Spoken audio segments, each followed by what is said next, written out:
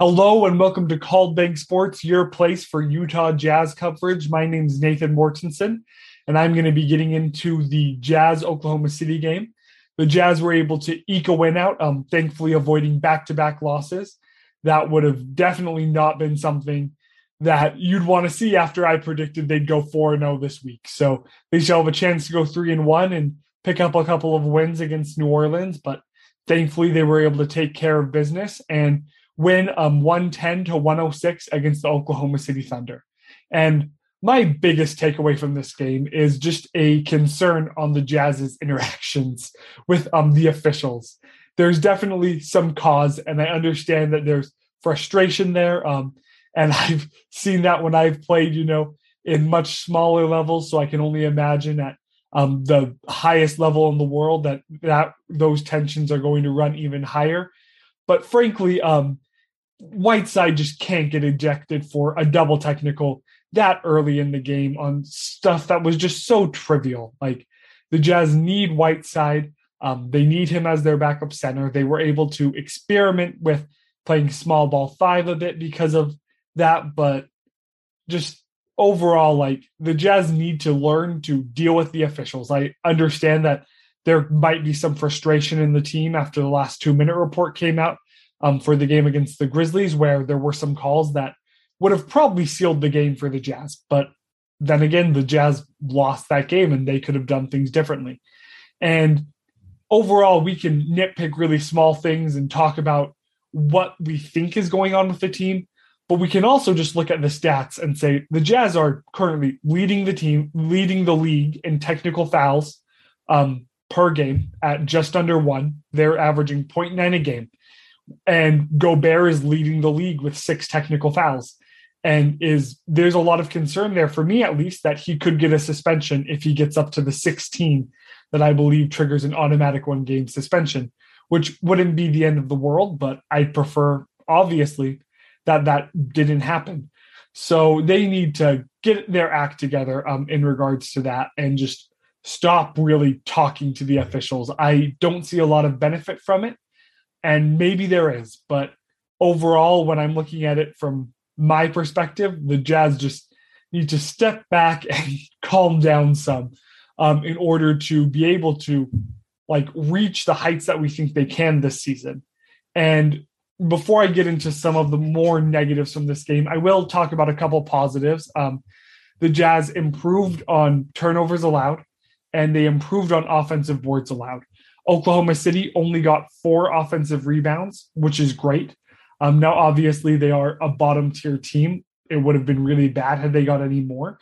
But that's just solid improvement, and I'll take it where I can get it, especially with Whiteside not being in for the majority of the game. They did do some of that without having their true center on the court.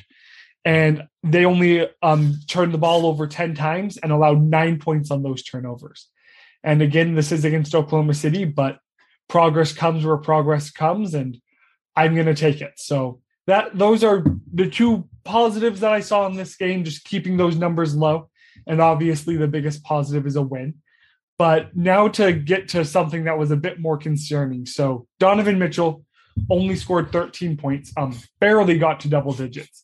With less than 2 minutes left in the game, he only had 7 points. And he was able to come out and score 6 points in that last minute and a half and propel the Jazz to a win. So he definitely performed very well in crunch time. But Lou Dort has Donovan's number. Dort is a very solid defender, and Donovan has really struggled against him. I don't have any specific numbers, but tonight as a whole shows where whenever Donovan got up from the bench, they sent in Lou Dort. Whenever he went back to the bench, Dort went to the bench as well. So Oklahoma City knew that by mirroring their minutes and putting Dort on Donovan, that they'd be able to have the most success. And they were almost able to steal a win from the Jazz. So it shows that Oklahoma City has a lot of talent. They've beat the Lakers twice, and obviously the Lakers are a team with some big names and some good star talent on there, but I don't know how they're going to do overall, but Oklahoma City can steal games. They won a lot of games last year before you saw them very much intentionally tank for the rest of the season and not pick up any more wins, if I recall. So while not a terrible team, the Jazz should have put this away a lot sooner. It should have happened in the third quarter.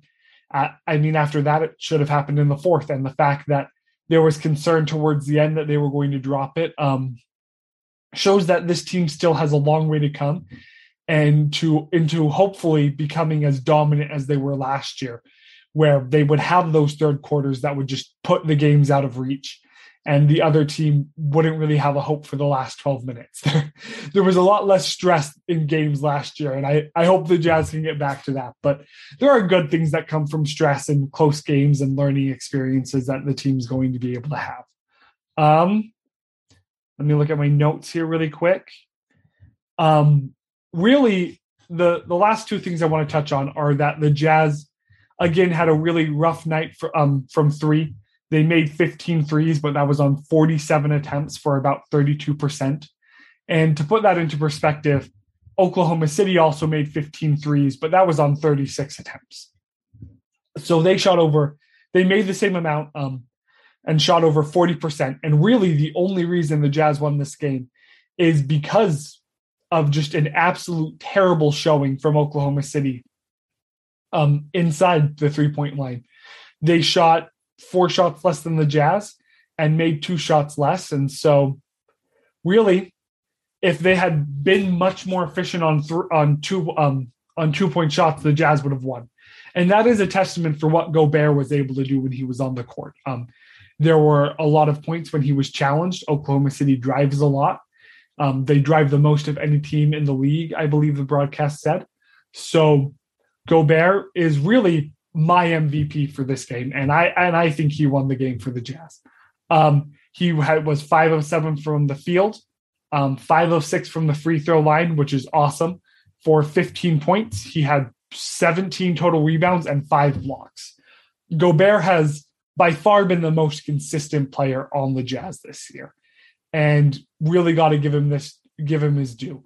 I do think that the Jazz are going to click this year. I don't think we're going to just see constant back and forth between them looking really good and then dropping games that they should have won with silly mistakes. I do think we'll eventually see some runs like we saw last year, where the Jazz look really solid and are playing really good ball.